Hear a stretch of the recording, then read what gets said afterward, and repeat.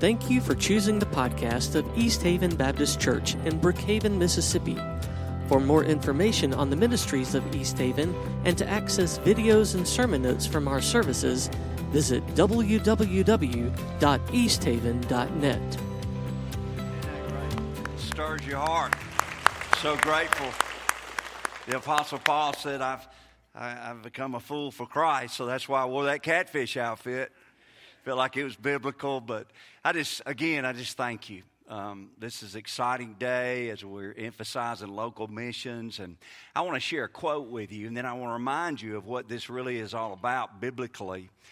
C.T. Studd, who lived long ago, said this: "The light that shines farthest shines brightest nearest home."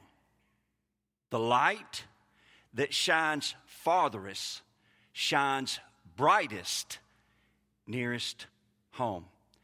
Now, you may have to let that soak in a little bit. It's talking about local missions and the value of it and the importance of it. Now, when we think about partaking of the Lord's Supper, we're reminded of the gospel. When we have the other ordinance that we believe the Bible teaches, believers' baptism, we're reminded of the gospel. When we talk about partnerships, the reason we want to give and we want to go and we want to be involved is because not everybody has the hope that we have.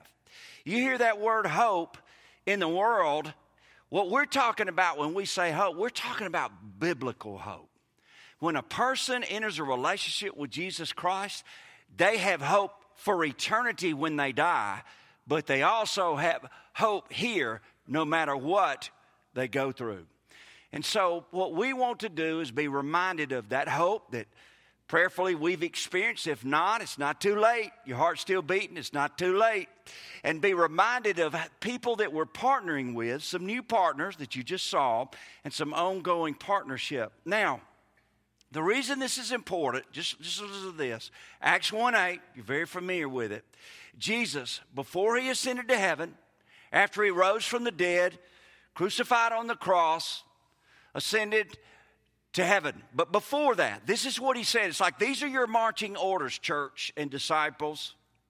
But you will receive power when the Holy Spirit comes on you. It's the seal of the Holy Spirit when we admit our sin and put our faith and trust in Jesus Christ. It's God. The Holy Spirit of God lives inside of us. He says, you'll receive power when the Holy Spirit comes, and you will be my witnesses in Jerusalem, all Judea, Samaria, and to the ends of the earth. That very first word, Jerusalem, emphasizes the importance, or reminds us of the importance of local missions. Now, if you have your Bible, I want to encourage you to turn to 2 Timothy chapter 1. We're going to be looking at the last few verses 16, 17, and 18. 2 Timothy chapter 1, 16 through 18. This was the Apostle Paul. He was in prison, and he wrote this final letter to young Timothy. Now, most of us have perhaps learned through the years about young Timothy. The Apostle Paul mentored him, helped shape him for ministry, and he made a great investment in him. But we may not know about an obscure missionary partner for the Apostle Paul named Onesiphorus. Say that 10 times, you might get your tongue tied. But it is a very important person, though we don't know a lot about him when it comes to partnerships. So often we just see the person on the front page or in the video, and we don't really realize people on the platform maybe, or those that will serve the deacons, but we don't realize it's a group effort. It takes all of us to share the message of the gospel and to share hope. So listen to this final letter and what he says here in 2 Timothy chapter 1, verse 16. He says, "May the Lord show mercy to the household of Onesiphorus. Onesiphorus. Now, he's saying, this is a good guy. This is a good partner. Now, I didn't read the verses right before, but right before that, there were some guys that weren't good guys. They turned out to be bad eggs, and they weren't really solid, committed partners in the gospel for the Apostle Paul, but not this one.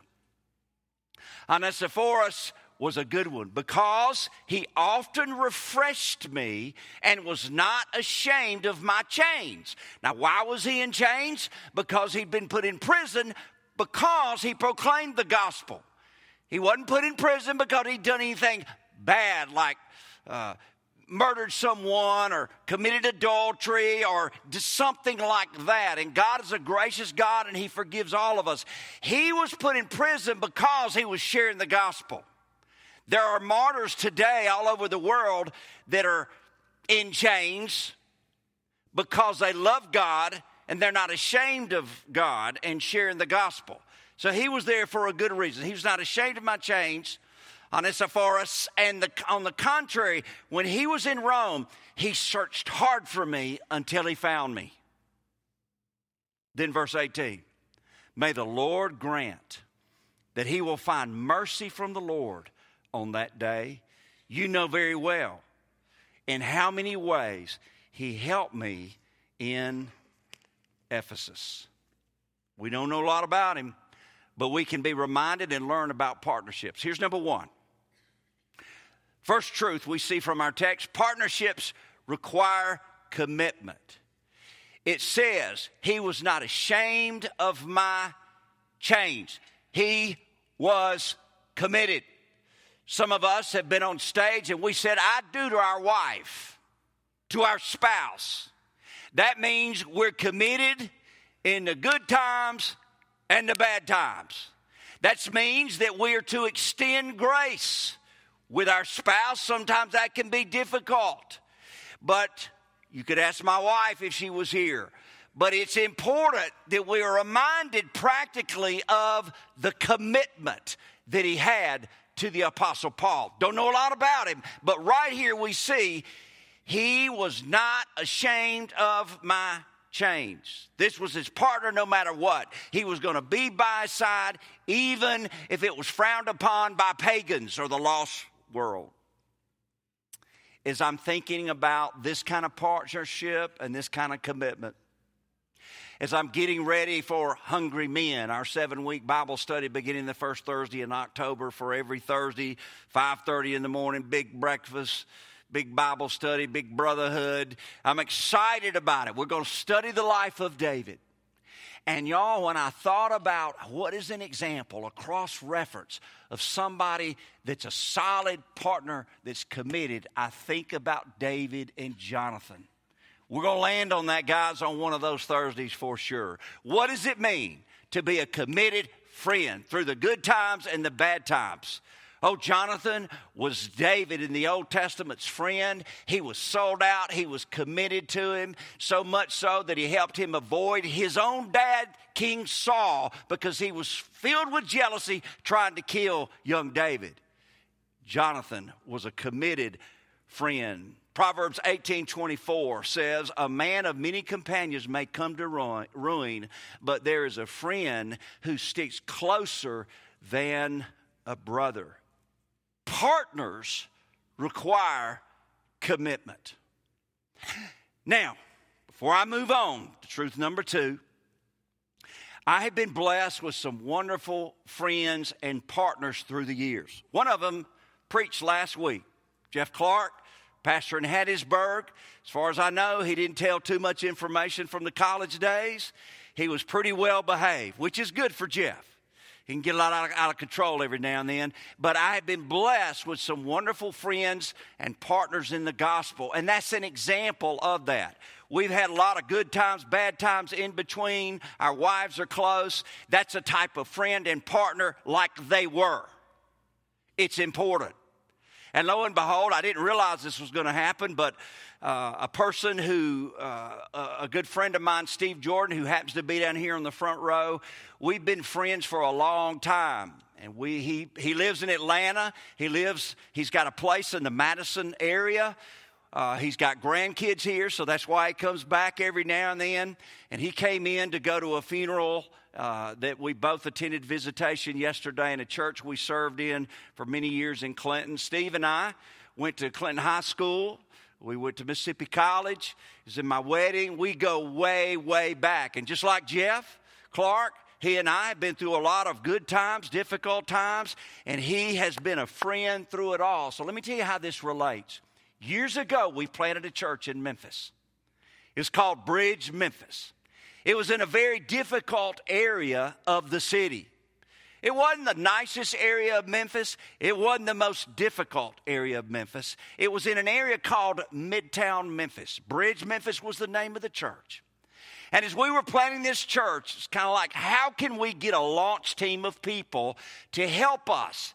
How can we bring in some people, all kinds of people, to partner with us to plant this church? And so we launched a lot. We created a launch team, got all kind of different people. And I asked my buddy Steve, who was living in Atlanta, if he would consider being on the launch team. Which meant, yes, you gave some, but on the launch team, you had to be there for once a month for these meetings leading up to planting this brand new church. Kind of like the guy in Starkville. He's a partner. He needs people that are committed. Well, we needed people to start this church in Memphis, and Steve was committed. He paid his own way to fly over to Memphis to be at those meetings. He gave some. He supported me. He called people to ask them to partner. That's the kind of partnership and commitment that we're grateful for. I didn't realize as I was getting ready for today that Steve would actually be here. He asked, since he was in town, if he could come. And so that's an example right there. And I will always remember that, Steve. I'm very grateful. And let me tell you something. This young man that I'm going to talk about in a minute that's in Starkville. Some of you say, well, I'm not a State fan. Well, you're a fan of the gospel. I'm just kidding there. You're a fan of the gospel, and so it's something that we can do to partner with him and others that are sharing the gospel, but it takes being committed. Partnerships require commitment. Number 2, partnerships may result from an initiative. He was not ashamed of my change. On the contrary, when he was in Rome, he searched hard for me. Partners search for people to help them for the sake of the gospel.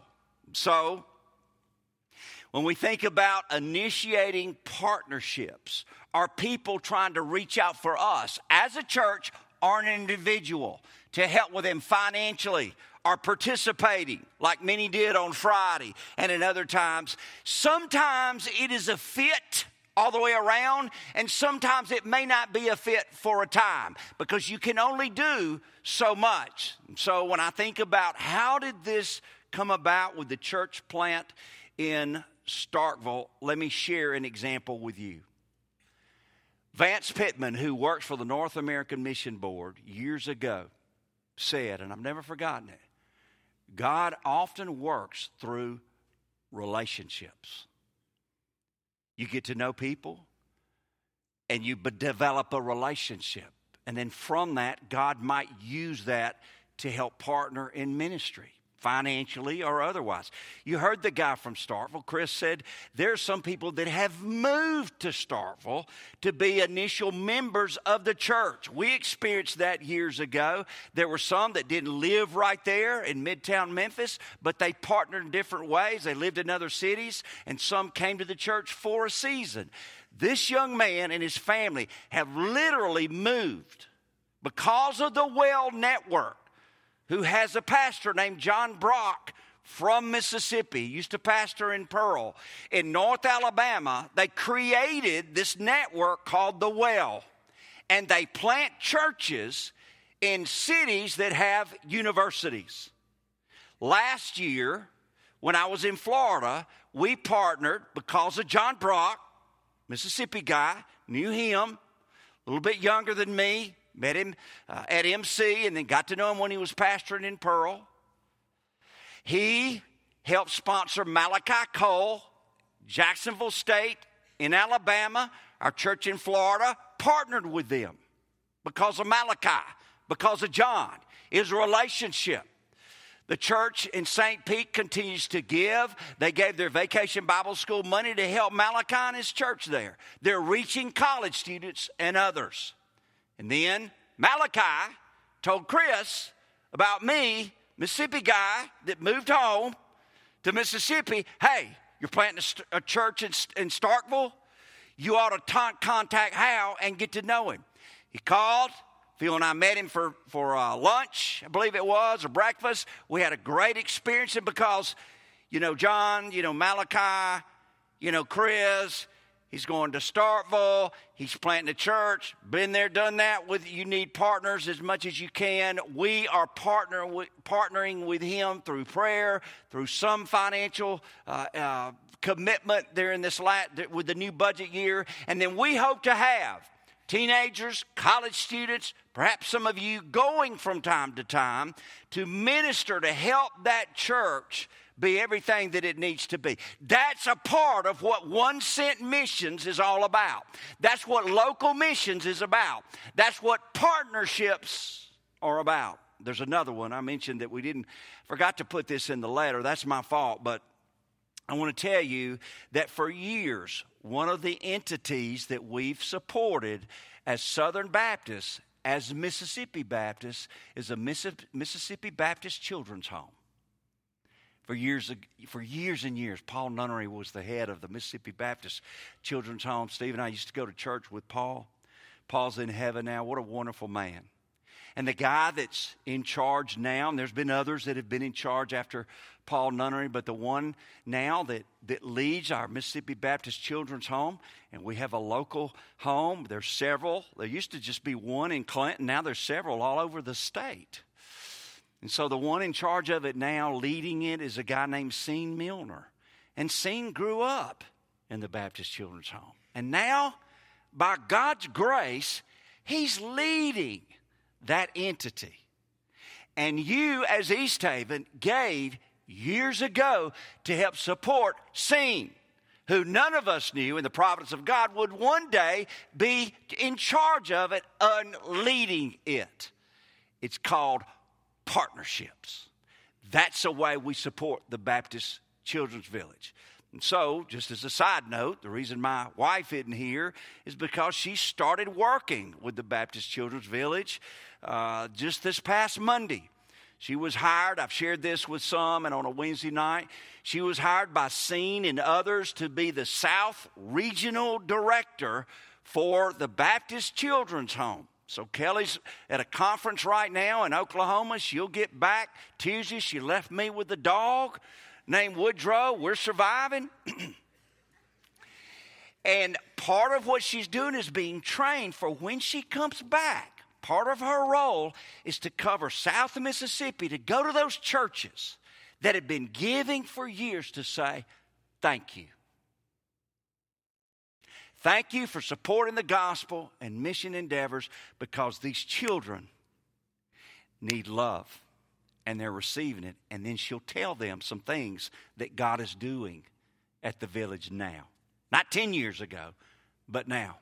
That's her main responsibility. And then there'll be times she'll be asked different partners in businesses if they want to be a part of all that. But that is a way to partner and to have an initiative. There may be times that my wife may go to somebody in South Mississippi somewhere to try to initiate a partnership, and they may not feel led to give to the village, or they might feel led. Okay? So we've got to remember, as an individual or as a group, there's seasons and times to partner with people. And this is a season that we're emphasizing some things in that letter that you received as a church and that we're talking about today for the sake of the gospel. Number 3, partnerships demand determination. Onesiphorus was not ashamed of my chains. He searched for me until he found me. He was determined. He didn't give up. He waited until he found him, and he finally did find him. He didn't give up on Paul because why? When you believe in someone because they've been faithful as a soldier of the cross and as a friend, you remain determined to help no matter what. Let me tell you one of the things that was mentioned in the letter that I want to talk about just for a second. It's called Night to Shine. And this is something, along with other things, we're partnering with the gospel that we are determined to accomplish because of the way it reflects the love of Christ and for the cause of Christ. Night to Shine was started by Tim Tebow and his foundation years ago to have a prom for special needs. Children as well as adults. Probably more adults than older teenagers or children. And it has made a huge impact. Because it's a way for churches, you have a host church, which we're going to be a host church in February, in order to pull in other churches and organizations to help provide for people that some people may not even see in their day-to-day life because they're special. I just love that. And I love you for doing it. And I'm thankful that they chose us and allowed us to host this event. The closest one to our area has been at Temple Baptist in Hattiesburg, from everything I know. But now we'll have one that'll be in our area, and there'll be others outside of Lincoln County that will come. It's called Night to Shine. If you say, I have never heard of that, don't Google it now, please, but Google it later. There'll be a lot of information that'll come up. And it'll stir your heart. Special needs. There's a track record of the event. It's a game changer for many. It fits our church because we love ministering to our community and community outreach. And because our point person is Heather Smith. Now, Heather's at another local church with her husband and family because of a special recognition, so I can brag on Heather just a minute. Heather, along with a lot of other people here, are willing to volunteer. And she was willing to volunteer for our first ever Night to Shine in East Haven coming up in February. And she's also has a plate full. She's got a family. She's teaching. But she prayed about it, and she said, I will be the point person. And y'all, she's working hard. Please pray for Heather and her team. And others outside of East Haven that have already volunteered to help. Y'all, this is huge. This is significant. Pray for Heather because we are determined by God's grace to come through for the organization, but more than that, to come through for the glory of God. What a way to be the example of Jesus, to do something for many people that are never recognized overall in the world, or sometimes even in churches, because of their specialness in life. That's being a light in a dark world. That's being like Jesus Christ. On the 4th of July, I shared a new kind of motto and slogan for us as we think about this huge cross that'll be out here hopefully before the end of the year. As we have another cross that you may have seen out there. It's wooden stained. If you leave, let's see where I am. You go out, you look for it. It's going to be a way to help us with praying for each other. You'll hear more about that. The message of the cross is foolishness to those who are perishing, but to those who are being saved, it is the power of God. And so this is a slogan, a saying, and I'm gonna give it to you, the lengthy one, and then I'm going to break it down a little bit. This is us. This is our church. This is what we're trying to do. Sharing the message of the cross from Brookhaven with all Mississippians and the world about the hope that changes everything. That's what partnership is about. That's what missions is about. That's what Onesiphorus is about. And that's what we're about. You say, well, what's a shorter version? The cross changes everything. The cross changes everything. What's kind of in between? Sharing the hope that changes everything to Mississippi and beyond. Partnerships. You could be somebody that's well known like the Apostle Paul. or you can be an obscure person. And God can still use you. Lord, we pray now that as we observe the Lord's Supper, that we'll remember that as we partake, you sacrifice greatly for the gospel. And that, Lord, you ask us to sacrifice financially, as a church, going at times, all kind of different ways. And Lord, help us to always be open to new partnerships and people that are doing what they can to follow your will. In Jesus' name, amen. So we're going to have our invitation. Let me remind you of what our invitation is about. We'll stand and we'll sing. The invitation is to always come to the altar if God leads you to pray. It may be as a result of the letter about the 1 cent missions and our partnerships that we've been reminded of, that you're faithful in your giving of our tithes. As believers, the Bible tells us to test Him when it comes to our tithe. So assuming that that's the case with us, by God's grace, we are now challenged, and some of you already do this, to say, okay, what might I want to give in addition to the 1 cent mission offering? You have a better idea? I know Kelly and I do as a result of this emphasis and learning a little bit more about our church and what that means. And it may be today or soon after you decide, okay, well, once a month we're going to set aside this for the 1 cent mission offering. Write that on our envelope or send it through one of the ways to do that through our media provisions. But that might be a part of the invitation. It might be that you come and say, I want to join this church. I've been attending for a while. I want to come to new member class next week. Sonia's going to teach at 9, but I want to go ahead and initiate that. And you come. Or it might be that God is leading you into missions. You want to make that public so your church family can pray for you. Our staff's going to be here with me. You come and pray with them about that. There may be some other decision. It might be you've never trusted Christ, and we certainly want to give you that opportunity. So let's stand and sing, and you allow the Lord to lead you in this.